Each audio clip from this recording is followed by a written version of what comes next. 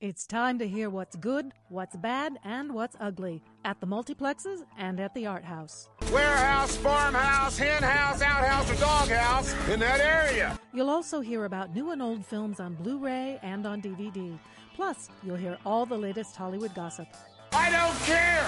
Okay, maybe not the latter, but it is time for Film Sociology with WFYI's film guru.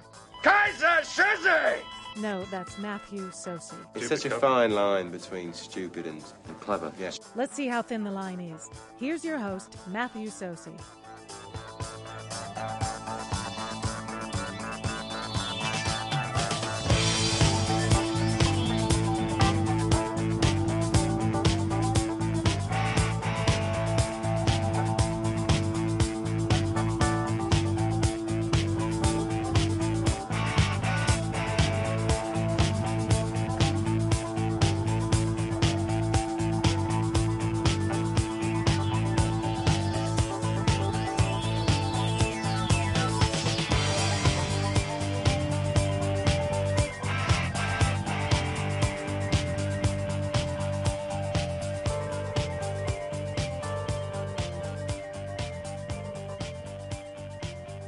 Hello there, film lovers, and welcome to Film Sociology, a film talk show here on WFYI HD to the Point and WFYI.org.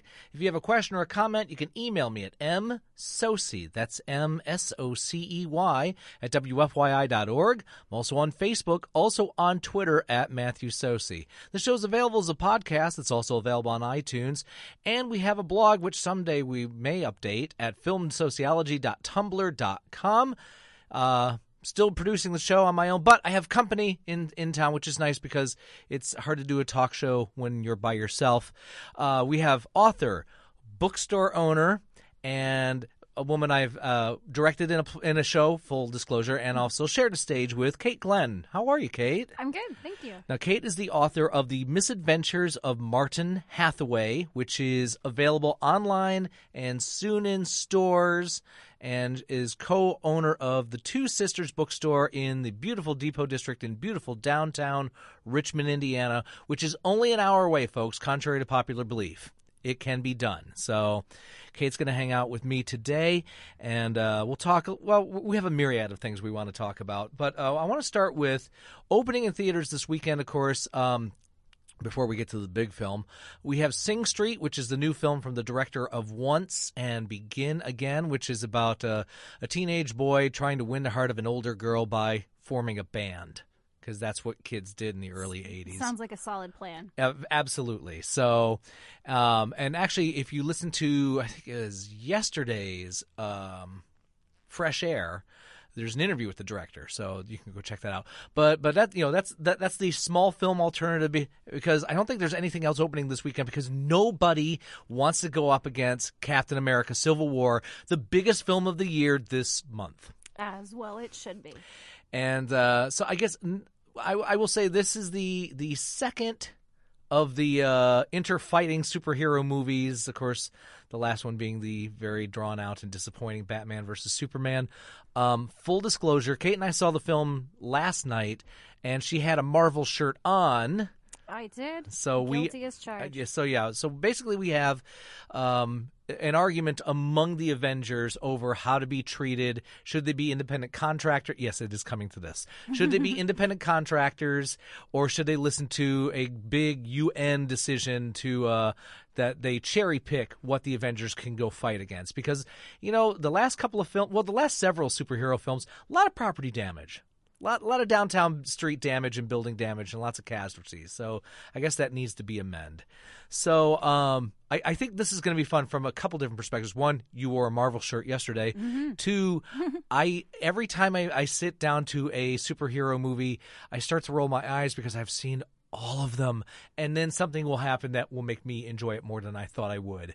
So, Kate, you are my guest. Lots of the usual suspects are in this one, and then a few new faces. Some I forgot that were involved in this, like Paul Bettany and Martin Freeman, and Chadwick Boseman is now into the fold. Paul Rudd is in this.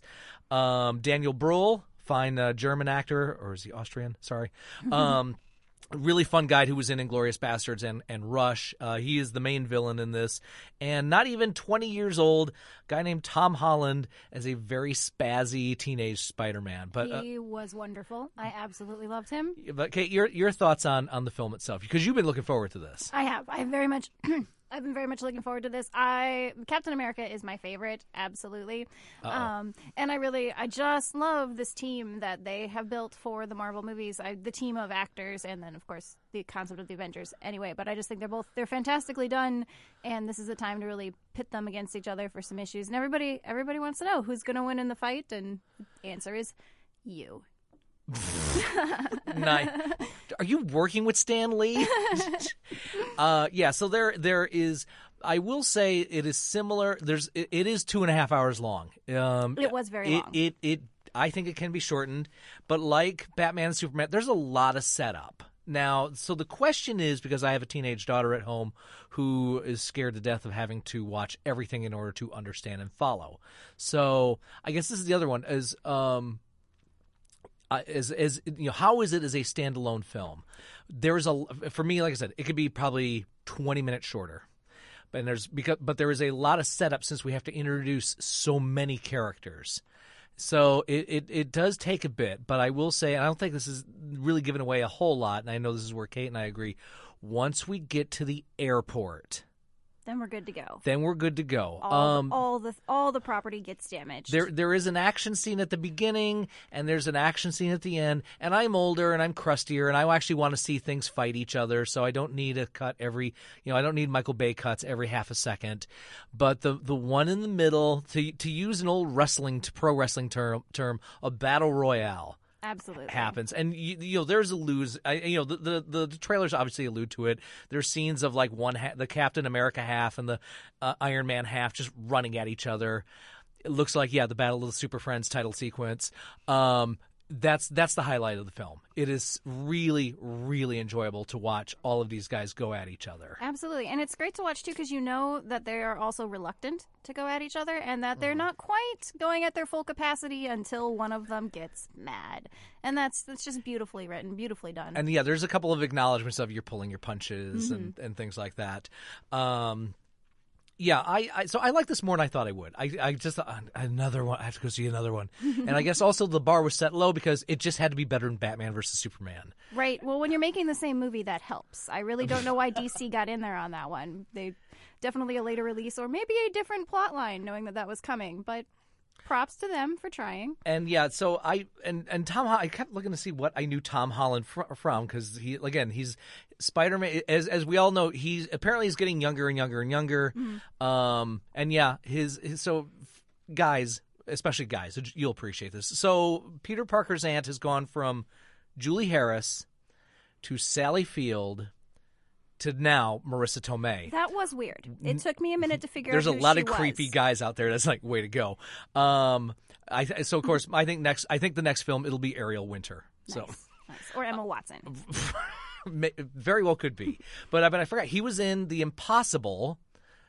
Which was the Naomi Watts and Ewan McGregor, the flooding film on the island. And then I just saw him, a couple months ago because I rented and I actually liked it. And I don't understand why not enough people got to see In the Heart of the Sea, the Moby Dick film that wasn't Moby Dick. Right. So, but yeah, I told this. I'm the only guy that can make a comparison between Captain America: Civil War and The Expendables 3 because Antonio Banderas plays the exact same role of just this spazzy, wiry guy who's really happy to be a part of the group, even though nobody really wants him there. But the treatment of the Spider-Man character is a nice little breath of fresh air, and it's nice to see Paul Rudd into the fold. As I said, that main sequence is worth the price of admission. It was great to see Spider-Man actually be a teenager too, and not us just telling us he was a teenager. Or a 28-year-old guy playing a teenager. Right, absolutely. No, I appreciated him being a teen and an actual teen having teen problems and trying really hard to impress people and live up to being Spider-Man. So. Yep, that's exactly. So folks, there's going to be another origin story. Sorry. But I think with Sony, they're going to keep putting out Spider-Man films until you have to pry it from their cold, dead hands. So the actors will get younger and younger, and that's what that will be. So, Anyway, and it does, without giving away much, it does leave a good step for the next film, whatever that will be. Because now that we've had fights among friends, and now, who's going to be bitter and who's going to, who's going to hold a grudge and who isn't. Yeah, I think they set it up pretty nicely that they're all back together, go team. But I guess that's a spoiler. Sorry, guys. It's all okay. Nobody gets scared. Right. And nobody dies for your sins. Nobody's a Christ figure. This is actually probably something that big fans might actually want to know going in, because of course in the comic book storyline Civil War, Captain America's toast. And so it was really great that he got to. I didn't know that. Yeah, I was a little worried about it, and the Winter Soldier's great, Bucky Barnes is fine, but there's only so much screen time I actually want him to have, and so I was a little afraid that might be the direction they were going, and I'm happy to say, nope, everybody lives. Chris Evans will still have a check coming in. Yes, thank you. I appreciate that. We all need to support Chris Evans. He's very special to me. Wow, did not know that. Well, I know that now, I guess. I mean, I missed Thor. Don't get me wrong. Yes. Well, there'll be others. Yes. Of course, there are going to be ready. others because it makes Ragnarok sense. is coming. And yeah, Stanley. I'll give you. Stanley shows up near the end. Don't worry about it. I think there was that moment where I actually forgot to look for Stanley. That's how much I was enjoying this film. Mm-hmm. So there you go. And I found a way. I think I want to go. There are certain ways. Myself as a 40-something old creepy man wants to die. I think getting pounded on the top of the skull by Scarlett Johansson's pretty good. It was a good scene. I think we should all appreciate, though, again, because I read some reviews this morning, and there are some legitimate beefs about, hey, there are 3 female characters, and they never interact at all in this film. But the one point where they all are together, all 3 of them, really with no actual shielding or powers, just jump on the Winter Soldier and start pummeling him, and I appreciate that about them. And you mean, so this film follows what's the rule where 2 women are talking in a film? Oh, God. You listen? No, never mind. Okay. I can't wait for your emails to correct me on that. But yeah, that's a pretty good way. Anyway, so overall, more fun than I thought it would be. Not perfect, but if you're into action, you'll go for the middle part. Overall, good? Yeah, overall good. I'm wondering what was not perfect. I guess Thor wasn't in it. No, for me, I think it was just all the setup and build up to get to the fight itself. That's definitely one of the things that I appreciate about these new Marvel movies, though, is that you can step in, but at the same time you can appreciate the magic of all the stories and all the films interconnecting at the same time. So you can pick your level of nerd, and I think that's really great about them. There you go. And I keep nagging Emma about wanting to see about showing her Guardians of the Galaxy. Her first Marvel film was Deadpool. Because she's, well, that was quite a jump. Have you know my kid? That's true. So, all right. So anyway, that is happening in theaters now. Now we have a few other choices around town, around the state, really. At Kobe's alma mater, which is IU Cinema. Now, of course, it's the end of the school year this weekend. It's graduation weekend. Whew, hang in there, families. Wednesday, May 11th, will be the Best of the Fest, the 2015 Middle Coast Film Festival at 7 p.m. On Thursday, May 12th, as a part of the International Art House series, Troublemakers, the story of land art. That's at 7 o'clock on Thursday the 12th. And then, this can't be true. Really? Nothing until August?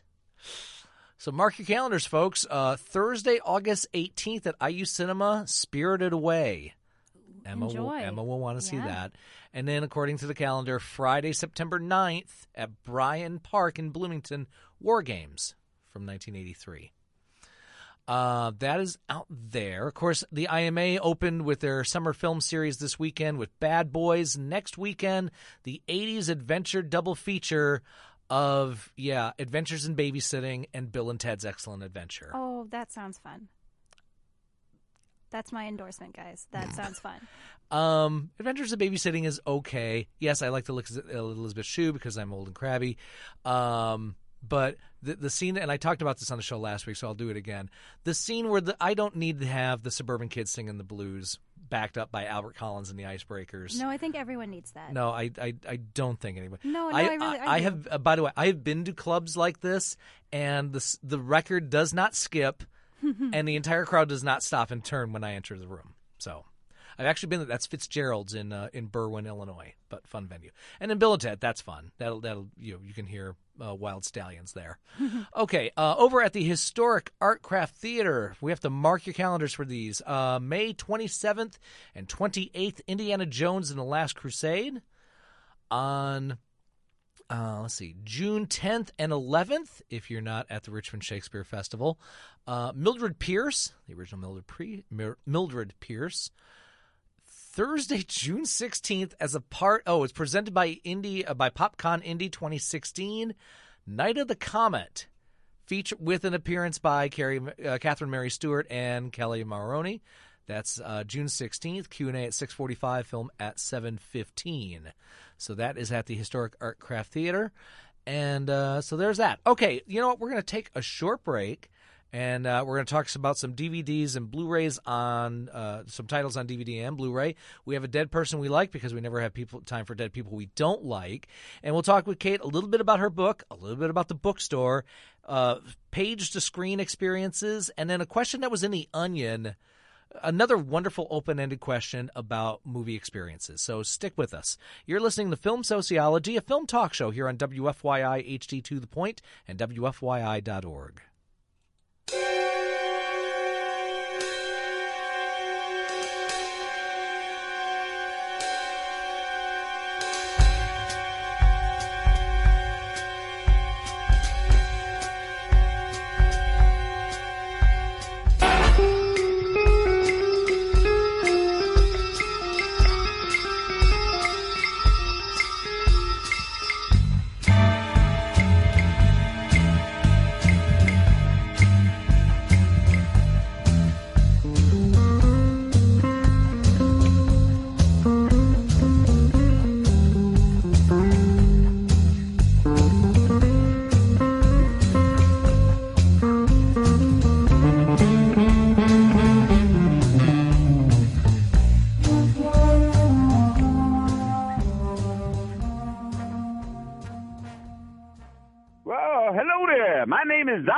Tombstone from the Svengoolie program on MeTV, and I wanted to advise you that you're listening to Film Sociology on WFYI Indianapolis. I flunked sociology, so good luck. Welcome back to Film Sociology, a film talk show here on WFYI HD to the Point and WFYI.org. If you have a question or a comment, you can email me at msocey@WFYI.org.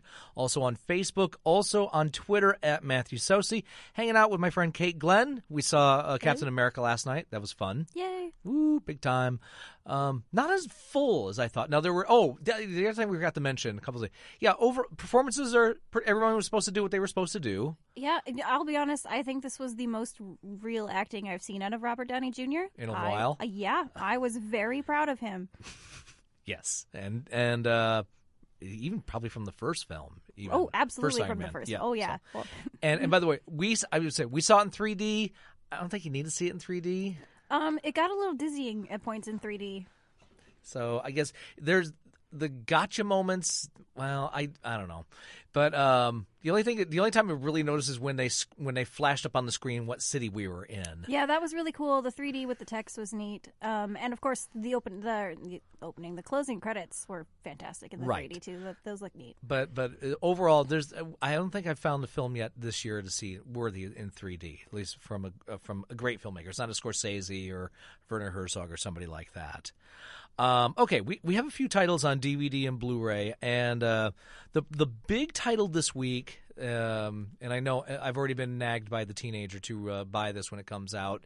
Now I just wait for it to come out used. I'm that person. But the latest film from David O. Russell, Joy, which got Jennifer Lawrence another Best Actress nomination, and surrounding her, of course, in good company with the likes of Virginia Madsen, Robert De Niro, Diane Ladd, and Bradley Cooper. This is based on the story of the woman who created the mop and became a sensation on Home Shopping Network. So, did you see this by chance? No, I have not. It's of course, David O. Russell, who gave us American Hustle, different film. Yes, not quite the same thing. The Fighter, Silver Linings Playbook.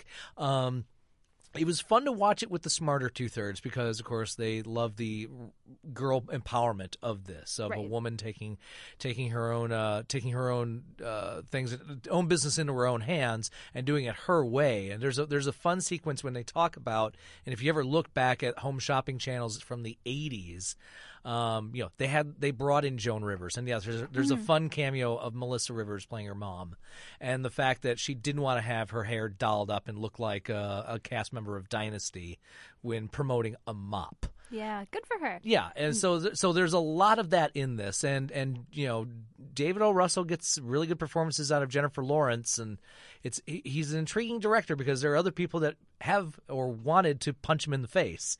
But he seems to have a good groove with these films. I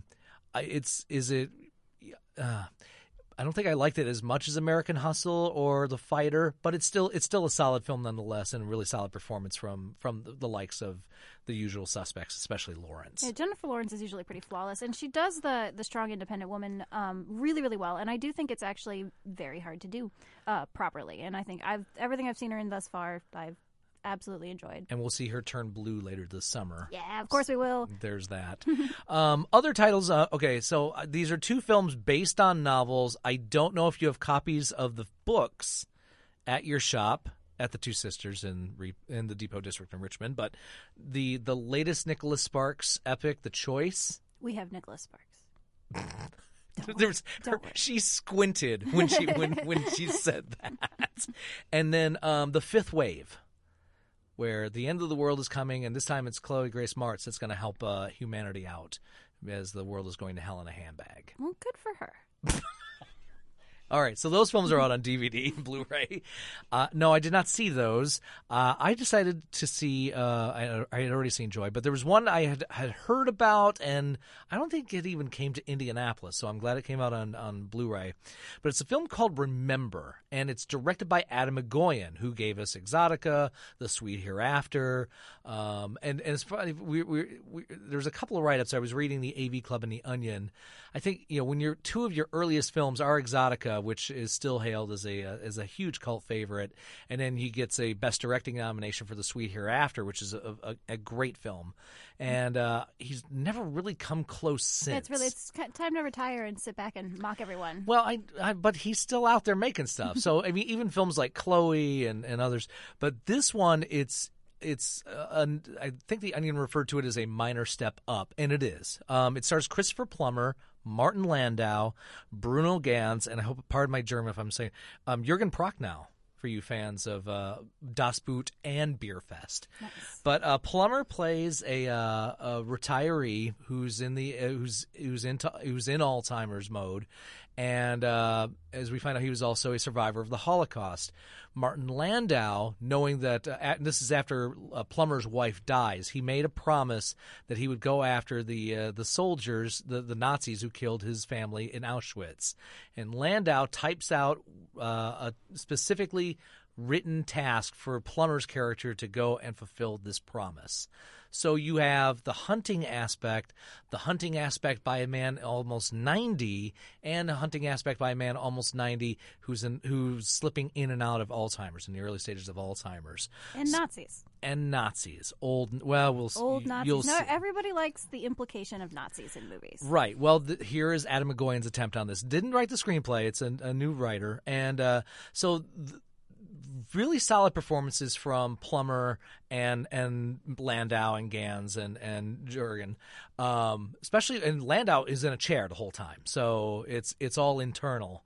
But Plummer, who is everybody loves, and so glad he got an Oscar late in life, and he's still doing fascinating stuff.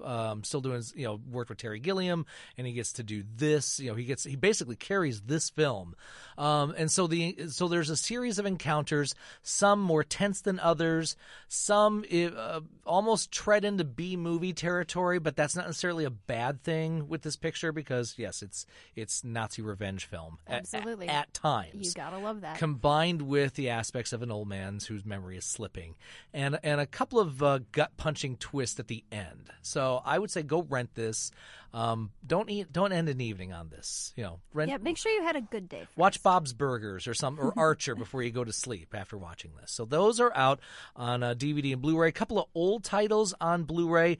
Criterion has put out the 1969 biker film Easy Rider, directed by Dennis Hopper, who also starred in it, along with Peter Fonda and Jack Nicholson. Helped change filmmaking as we know it in the late 60s, and we were all the better for it. Even if the film is a tad dated. We used to have a drinking game in college. You would take a drink every time Dennis Hopper said man. Oh, there are some films that you just have to they played their part, and you honor that. Right. So, and that's what I do with the teenagers. Remind her of, like, you got to remember, this is 1940 something. Right. This was pretty big. In fact, I think this weekend I'm watching The Graduate for the first time in a long time. The other title, and I remember seeing this in the theaters when I was 14, the detective comedy City Heat, the one and only pairing with Burt Reynolds and Clint Eastwood, set in the Depression, didn't do well as expected, troubled shooting, directors were changed, but it's fun to watch these two just kind of snick and snap at each other. So there is that. So those are basically so if none of those entice you, I can't help you. Go find another film elsewhere. No. Or you can go buy online. I got grief because I'm a book in hand person. But The Misadventures of Martin Hathaway. Kate, when did this trilogy, I'm burying the lead a little bit, but when did this story first pop into your mind? I've been working on the story for about 3 years now. I actually was trying to write, as all English majors do when they get out of college, tried to write the great American novel, and it was very serious and very poignant and said many, many hard truths. Capital T, capital G, capital A, capital N. Absolutely. Hemingway would have been proud for a while, but then it was terrible. And you don't have a hole in your head. Right. Nope. So, and in the middle of doing this, I got bored with attempting to be smart. and decided instead that I'd rather be clever, and I worked in this character who wrote graphic novels, and his graphic novels that he wrote were The Misadventures of Martin Hathaway, and I enjoyed the concept of this story that my fictitious character had written so much. I was like, I'm gonna write these, and I did. I've written the first. I've got the first two of the trilogy are done. The first one released March 14th exclusively on Amazon, and it's on Kindle Unlimited if you're a subscriber to that. In ebook form, the paperback will be coming out shortly later this year, hopefully. Publishing's always fun, but that's coming. And that should be available in bookstores and, again, on Amazon and Barnes & Noble as well. Okay, so that was my next thing. So you have 2/3 of the trilogy done. Yes. When did you start writing part 1? 3 years ago. And when did you start writing part 2? 3 years ago. So you did that in succession. I wrote these very quickly, yeah. And I've been sitting on part 3 for a while because there's a big story arc between the characters that's moving through it, and I really want to be very genuine to it. And that's actually been very difficult. The first two were really, really quite simple, which doesn't actually say anything about the complexity of the storyline or anything. It's just they were very genuine, and they came out very, very easily for me, and that was a lot of fun. And now this one, maybe it's a panic of mixing the stories together, but I really want the ending to be very genuine to what they've been so far. So you don't have an original ending that you scrapped, or? No, I have it, and I'm trying to get to it. Of and course, that's the key. Yeah. The bringing your characters along with you. So tell us a little bit more about what misadventures that Martin goes through. So Martin Hathaway is a history teacher, and he goes on a camping trip and falls off a cliff into another universe, as people are wont to do. And he crash lands through a skylight onto the coffee table of an airship captain. And he runs into the airship captain and her crew and joins up with them, and they go around this planet of Arnica trying to discover effectively why Martin is there and how to get rid of him. And they run into a lot of different misadventures with different kind of mythological creatures, animals, other races. They go to a lot of different places on the planet, and it's very fun. There's a lot of blending of old mythology and some kind of classic fantasy tropes. And it was one of those, like, I really felt when I was writing it, I was like, this is a fantasy story for people who read a lot of fantasy stories, and we can play with the genre, and it'll be a lot of fun. But actually, having listened to people review and, the reader's experience with the books, it's one of those really great kind of introductions to fantasy and mythology as well, where it takes you along several things that are tropes and are long-standing mythological stories that a lot of people don't necessarily encounter. And we were talking off air. It's not a YA book. No, it's not. It's I really dislike classifications like that as well, especially as a bookstore owner. That's I was about to say. the classifications, and everybody's like, they come in and they're like, "What do I get for a boy who's 12? Anything." Maybe not the Kama Sutra, but he'd probably like that too, Tropic right? of Cancer. Right, absolutely. Is there a you push-up? want. Is there a pop-up version of the Kama Sutra? You know there is. But you don't have it. Right, no. We have standards at the Two Sisters. No. But no, but really, I really hate that kind of labeling of books, and I understand from a marketing standpoint why that's done, but this is a book for people to enjoy. Any people who feels like enjoying it, go for it. Do you have anything that's good? No. Do you have anything I'd like? I always love that, and they happen all the time. Okay, when I was 4, I had this book, and it was green, and there was a hen in it, and I was like, oh, super, this won't take me all day. Animal Farm. Right, absolutely. That must have been it. My video store experience, and Dante and Randall and Clerks were huge influences on me, but it was guy comes, was it a guy?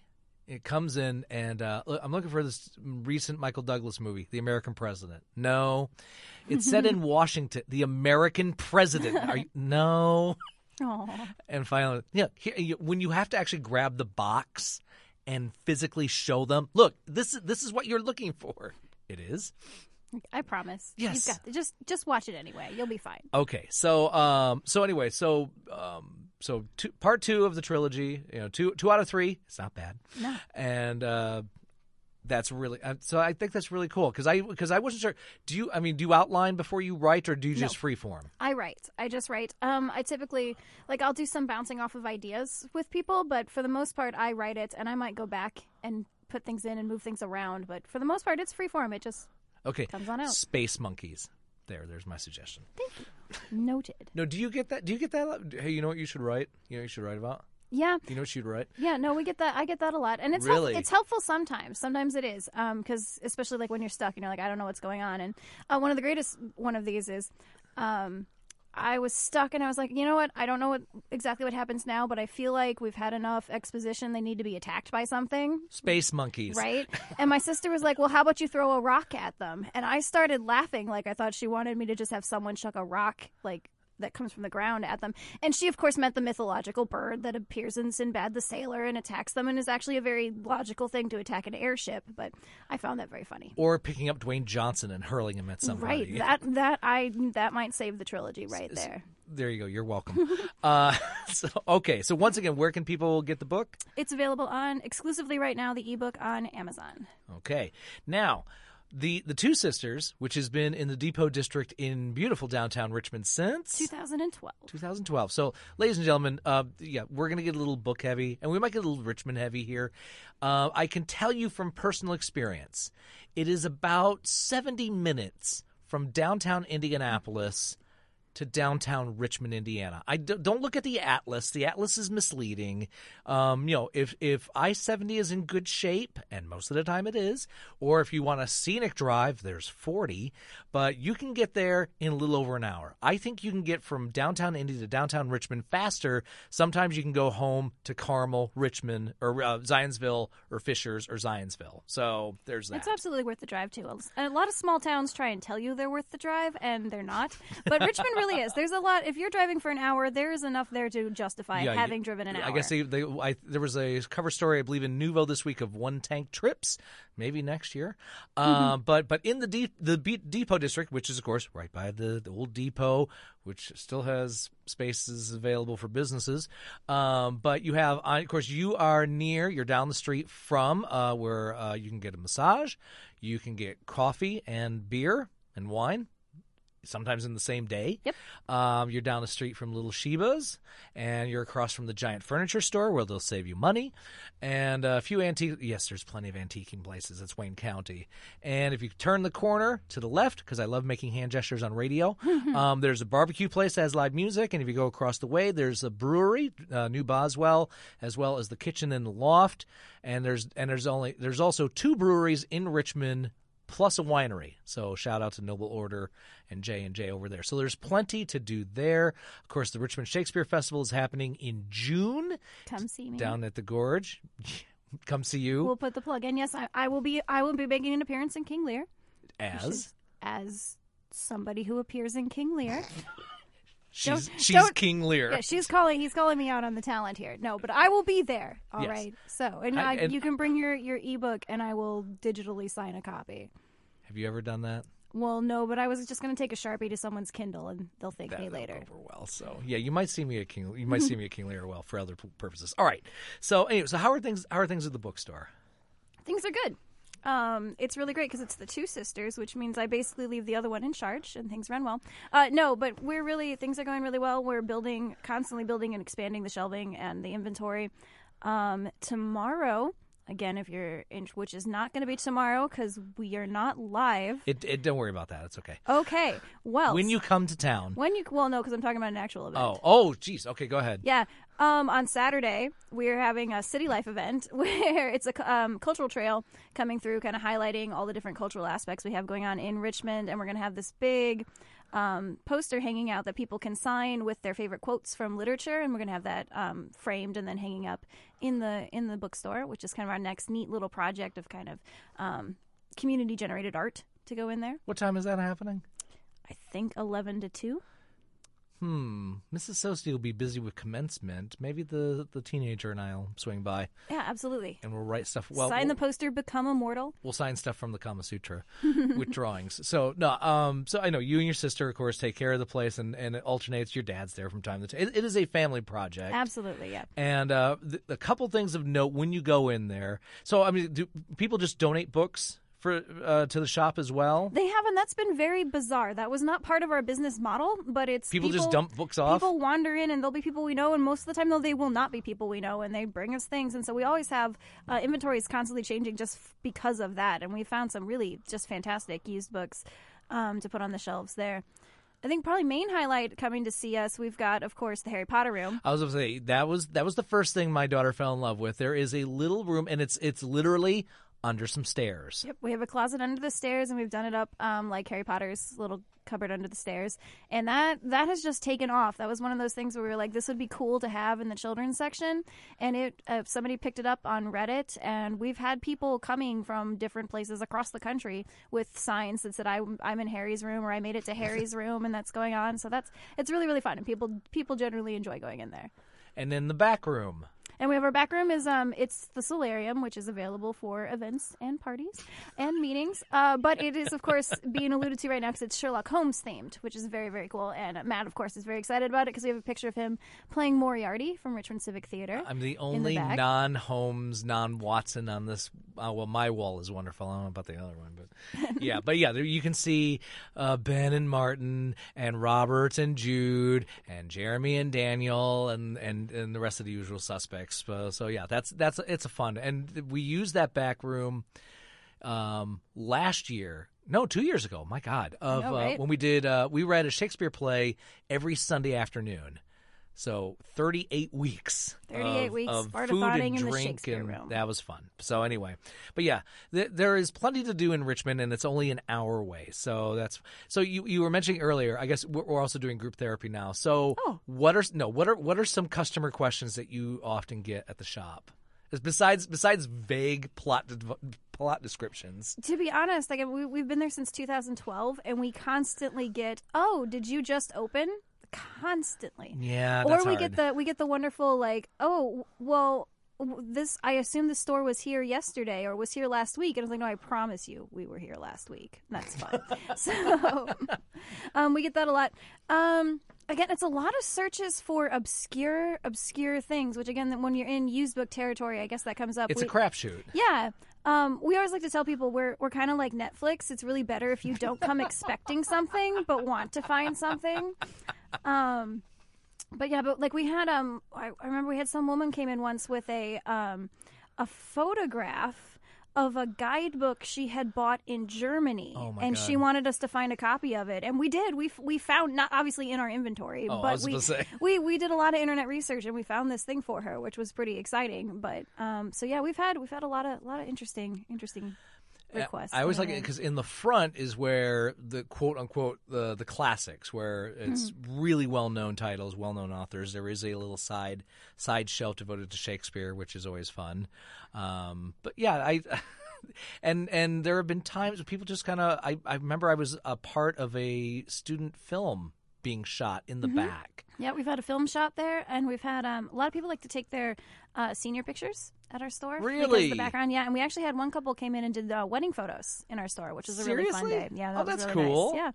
See, I always like because I always make fun of the if it's not Meyer or Sears when you get the draw with the fake background, whether it's the trees or the bookshelves with the globe.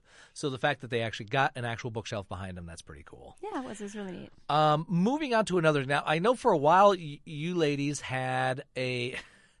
I'm gonna word it carefully, but you had the literary cinematic bohunk list. It was the monthly movie crush. There you go. Yeah. So is that still happening, or is that's fallen off? But it'll probably become revived. But that was a promotion we were doing for a while, where we would create a different display of novels that our favorite actors have appeared in, and so we made a little heart-shaped frame and put the actor who was in the monthly movie crush in there, and then we would write about that actor and his filmography on our website, and then we had those books available. So yeah, monthly movie crush was a lot of fun. Can you give a few monthly crushes that well, were... obviously we did Cumberbatch, who has been in everything, and no one can get him to sit down, so that display was very large. And by the way, we saw the trailer for Doctor Strange last night, and yes, somebody next to did. me got really giddy. He had a cape. It was pretty fantastic. So we did Humphrey Bogart, and we did Leslie Howard. Because Leslie Howard was born 50. Absolutely, and he was born ready for literature, and he did many, many wonderful things.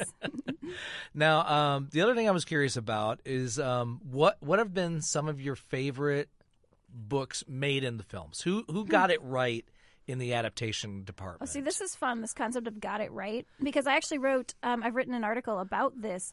My real definition of what makes a successful adaptation is not 100% truth to what was written in the novel, but truth to the author's intent.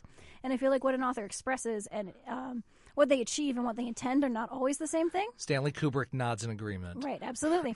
So some of my favorite ones are actually ones that are probably don't follow the storyline very well at all. Case in point, Stardust is one of my absolute favorites. It's beautifully done, wonderful characters. Robert De Niro is fantastic. And Robert De Niro's character is not in the original book whatsoever. Then it's almost unrecognizable plot-wise from Neil Gaiman's original story. But in truth to the characters-wise, I think it's even more true than that original story was, since I really appreciate about that. And that, of course, leads to segue to what most pure fantasy fans and book fans are all going to be really angry with me for, is I absolutely adored the Hobbit trilogy. And I enjoyed the Hobbit ending. I enjoyed that's the Return of the King. Return of the King. Yeah. I know.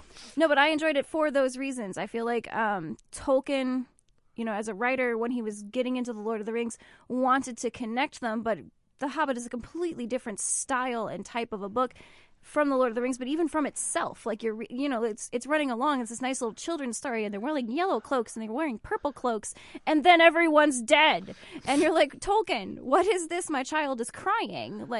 And that's, I think, what the Lord of the Rings film series has done, really tied it in very well to an overall picture of Tolkien's universe. But because Chris Lloyd from the Film Yap, I'm sure will correct me on this. But I think I think it was in the first where in the Hobbit one character is mentioned one time, and then they get like 20 minutes. Right, but again, he's mentioned one time in the Hobbit, and you're supposed to be impressed by that. Okay. And I remember reading that, being like, "Do I know this person?" And I flipped back to it, and I was like, "No, I don't know this person." And then you have to find him later in appendices in the Lord of the Rings. So, I really think Tolkien's story shifts as he's writing it towards more like The Lord of the Rings, and I think had he done it again, the movie that we saw is probably the book that we would have gotten. And it would still be directed by Peter Jackson. Absolutely. In his shorts and giant beard. Absolutely. Did you ever see Ralph Bakshi's Lord of the Rings? Is that the cartoon? Yes. Yes. Let me tell you about this. Tell me about it. I was a very small child with a very nerdy older brother, and I watched that, and You were how old? I was I was under 5. I know that. Ooh, I was absolutely terrified, and I had recurring nightmares of this cartoon finger flying through the air in slow motion, and I never knew why, because I was 5. I did not retain that was Frodo Baggins from The Lord of the Rings. I just knew that I had this nightmare of this cartoon finger. So flash forward several years, and The Lord of the Rings finally releases, and I'm taking my little sister as a Christmas gift to go see it, because she had read the books and was all into this. And I was sitting down in the movie theater watching the film with no idea what I was watching, and all of a sudden I was seized with this panic attack because I was watching Frodo Baggins, and I went, this guy's gonna get his finger bit off, and I can't get out of the theater. But it's okay, because it was 2 films later, and so I made it. You're okay now? I made it. I was okay. See, when you were saying flying finger, I was thinking of Yellow Submarine, the giant flying fizz. Right. So different. Not quite as terrifying, different but appendage. different terrifying. So, God, you're under 5 when you saw this. So Ralph Bakshi in general is just, he has that's a lot for to older. answer for. He doesn't. He made he made Fritz the Cat and other things. No, there was also that period, because that was a period of, I obviously am older, but there was that period in the 70s and early 80s when you had a lot of dark animated features. I mean, because I think as kids I was born in the middle of that period, so we were watched them. We were prepared for Disney and the Peanuts, and so yeah, stuff like Lord of the Rings. I still discuss Watership Down. You have Fantastic Planet, which is going to get a Criterion release. Secret of Nim, Fox and the Hound, also kind of all of those absolutely kind of dark. Yeah. Dot and the Kangaroo, I remember used to be on the early incarnations of HBO, the Australian animated feature, and oh gosh, there was one other. Raggedy Ann and Andy, which was a little weird, and The Mouse and the Child. All really kind of dark in tone, so fast, and we turned out okay. One of my greatest justifications for childhood fears was let them wet their pants, is what Maurice Sendak right, said. absolutely. We recently rewatched The Dark Crystal, and that was absolutely as terrifying as I remember it being, and I felt really good about my young self. Not actually being scared by, shadows in the corner, but in fact, absolutely terrifying things. Thanks, Mr. Henson. And we sometimes have to remind parents that, hey, some of the Disney stuff you own, going through the dark, prickly forest, and a little fear is all right. We're okay. I'm still here. You are still here.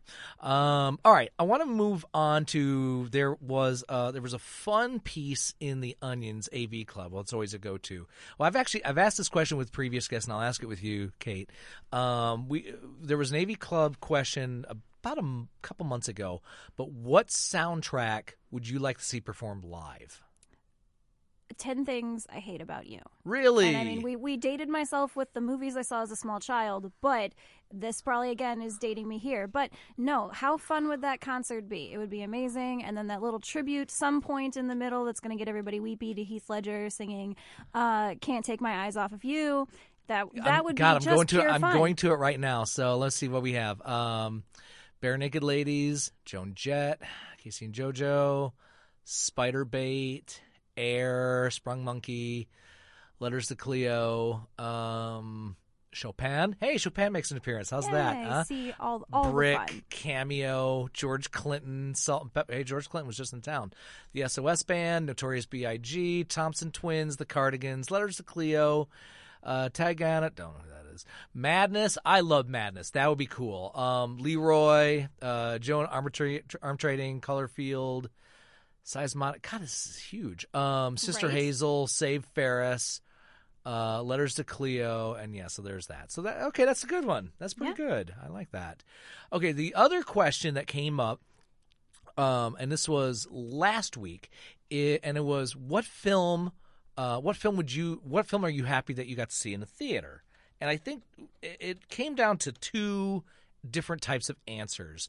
One was, I think, the visual aspect of it. Whether it's a huge spectacle, something like I'll get to the answers in a little bit. So one was for pure spectacle. The other one was for the cinematic experience. the crowd was really into it, or they really weren't into it, or you saw something completely by yourself. That has been brought up in a couple of postings. Actually, here we go. Here's the.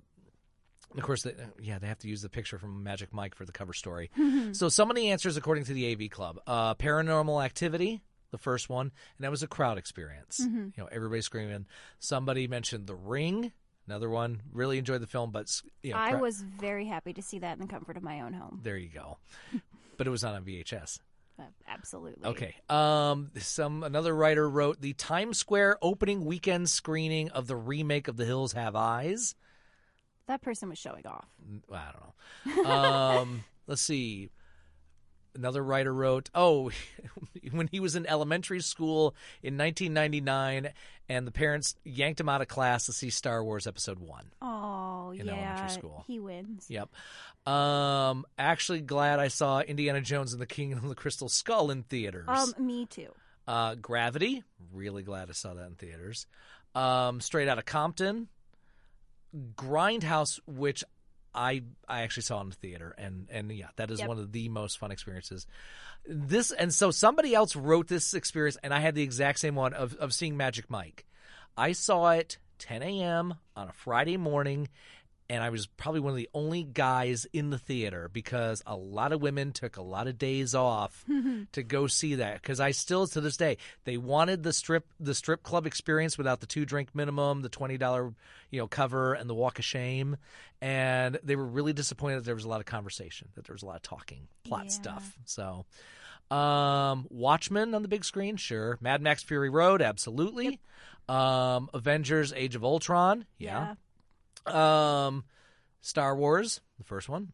Somebody wrote Star Wars Force Awakens. Star Wars, the most recent one. Absolutely. That was a wonderful, wonderful experience. Yep. And that was fun because from a generational standpoint, because right. we were seeing guys, I was now my dad's age or that way, and, kids who were my age going to see the stuff.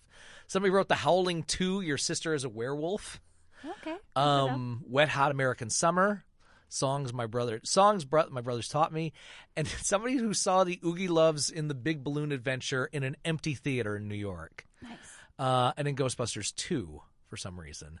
Do you have any experiences that make you think of that you're really happy you saw it in a theater? Yeah, I can think of a couple. I mean, obviously, based on previous conversation, you can probably guess one of them is going to be The Lord of the Rings. That was it was a cinematic masterpiece. It was beautiful. It was huge on the screen. And we went to the midnight showings, and it was so much fun. My friend dropped a cappuccino on his pants. It was good times. We really, really loved that. It was cappuccino dropping, inducing. Right, absolutely. He tried to sneak a cappuccino into the theater, succeeded, but then forgot he had it in his pants and sat down, and so we smelled like coffee for 3 hours. It was a good time. And then along those lines, the Harry Potter. Absolutely. I'm really glad that I was at that age where I was growing with the Harry Potter, and that I saw it in high school and up into college, watching all those Harry Potters come out. That was really, really an amazing experience. So that, I think, for experience-wise, those two films, absolutely. Visual-wise, Ocean's 11. The Steven Soderbergh version. Yeah, absolutely. Mm-hmm. It was absolutely beautiful, and just mesmerizing just to sit back and watch that. And that for me was the Magic Mike. I never actually saw Magic Mike. It's Steven Soderbergh's Boogie Nights. Yeah. Because the story of he actually dared to say that, if you're a male stripper and you're 30, it's almost like being a Hooters waitress when you're 40. Mm-hmm. So, trying to do things. So the fact that they wrote I remember seeing Grindhouse in the theater and absolutely loved that. I guess from a scope from a size standpoint, I've been able to see 2 David Lean films on the big screen. Mm-hmm. I was 14 when A Passage to India came out in theaters. So I remember going to that. I remember also being the youngest person in the theater by a good 30 years. Good for you. And then in the summer of 1989, I paid $10. This is $1989. The Fox Theater in Detroit had just done a multi-million-dollar renovation, and I saw a 70-millimeter print of Lawrence of Arabia. Nice. With live organ accompaniment. It was... I bet that was fun. That was cool. Was amazing. and it's funny because I was going through I went through the reader comments in the Onion, which is more evolved than, say, the readers' comments in YouTube, and everything from anything Pixar to Interstellar to Duck Soup to Metropolis. Somebody wrote Wild Things. It was a guy. Harry Potter, Lord of the Rings, Black Dynamite, The Color Purple with an almost all African American audience. Zardoz, which I inflicted on the Zilix recently. Hi guys. So yeah, all of those I think are definitely on there. Absolutely. Yeah, Emma got to see The Hateful Eight during Christmas. That was her first Tarantino film in the theater. Aww. So that was fun. I tell the story, and I will embarrass her. I'm sorry, but I remember I took her to see Interstellar because she loved Inception, and then that's on the list. Inception. There. So we go, and it's on an IMAX screen, and it's huge, and we get done, and we allow her to say certain things, but the very first thing she says was, "That was a great bleeping movie." And I was not as crazy about it as she was, and I held my tongue. And I held my tongue for as long as I could. Oh, good for you. But then I think after I recorded the film show, she asked me what I thought, and I had to be honest with her. And she listened to the show. No, she doesn't listen to this. God, are you kidding? Now that she's done her contribution to the show's history, she's done. She's good to go. But but she's backed off of that a little bit, and I felt bad because I'm partially to blame for that. I remember taking her and Lynn to Cave of Forgotten Dreams in 3D. Nice. Which, or as Lynn likes to describe it, cave drawings and Hearts of Space music, and narrated by Werner Herzog. Aww. Always cool. I remember I've been to a couple of midnight movies, of course, seeing The Room with an audience, seeing Miami Connection with an audience, dragging Lynn to Enter the Dragon. I dragged her to Superfly. Seeing Enter the Dragon at a midnight movie theater in Chicago, a lot of, so there are those. And I also remember as a kid, going to see Halloween with my father and my older brother. He was 14, I was 8.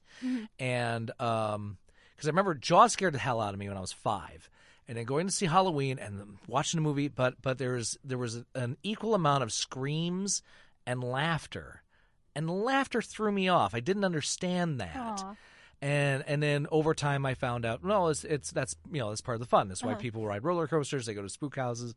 People being scared is fun for some people. So I got which really helped out when we did Titus Andronicus last summer at the Richmond Shakespeare Festival. That was a fear fest. That was a fear fest, but it was also really bloody fun, literally and figuratively. That was quite a lot of fun. But anyway, so those listening to the show, go to my Facebook page or go to what are you on Twitter?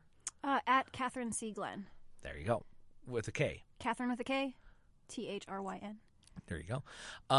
But I'd love to hear what other people say as far as their stuff that they're happy that they got to see on the big screen, because that we could do a couple of days on that. Absolutely. Just based on experiences of that. So I am definitely this is a sappy story and silly, but I am happy that I saw the first of the new Muppet movies in the theater entirely because I am a massive Muppet fan, and I was very skeptical about somebody. A reboot. Yeah, very, very much.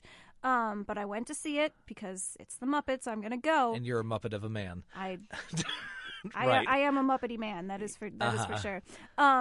No, but Kermit starts singing about if they should do it again or not, and he's got this one line where he was like, "Would anybody watch or even care?" And I wept. Aww. I wept. I was like, I am here, Kermit. I care. Like, I was glad to be there. I will counter that because when Lynn, Emma, and I saw it, the Muppets Most Wanted, and of course the opening number makes fun of sequels and what film they should go. Yep. We were the only ones who got the image of the Swedish chef playing chess with death in black and white. That was a thing of beauty. 0.1 for film nerds. Good for that. All right, ladies and gentlemen, some words to live by. Silent Breed is people! Zardoz has spoken. Ladies and gentlemen, this is Kate Glen, the author of The Misadventures of Martin Hathaway, which is available at Amazon.com. And you can go to the Two Sisters where? At Richmond, Indiana, 193 Fort Wayne Avenue in the heart of the Depot District. So, Kate, thanks for hanging out. Thanks for having me. That was fun. We will do another movie time very soon. I will come and talk all things Marvel. Don't worry. All right, ladies and gentlemen, thanks, Kate. Go see a good movie. You deserve it. You're listening to Film Sociology, a film talk show here on WFYI HD to the Point and WFYI.org. Good afternoon, Fort Myers. Good afternoon, California. Good afternoon, Michigan.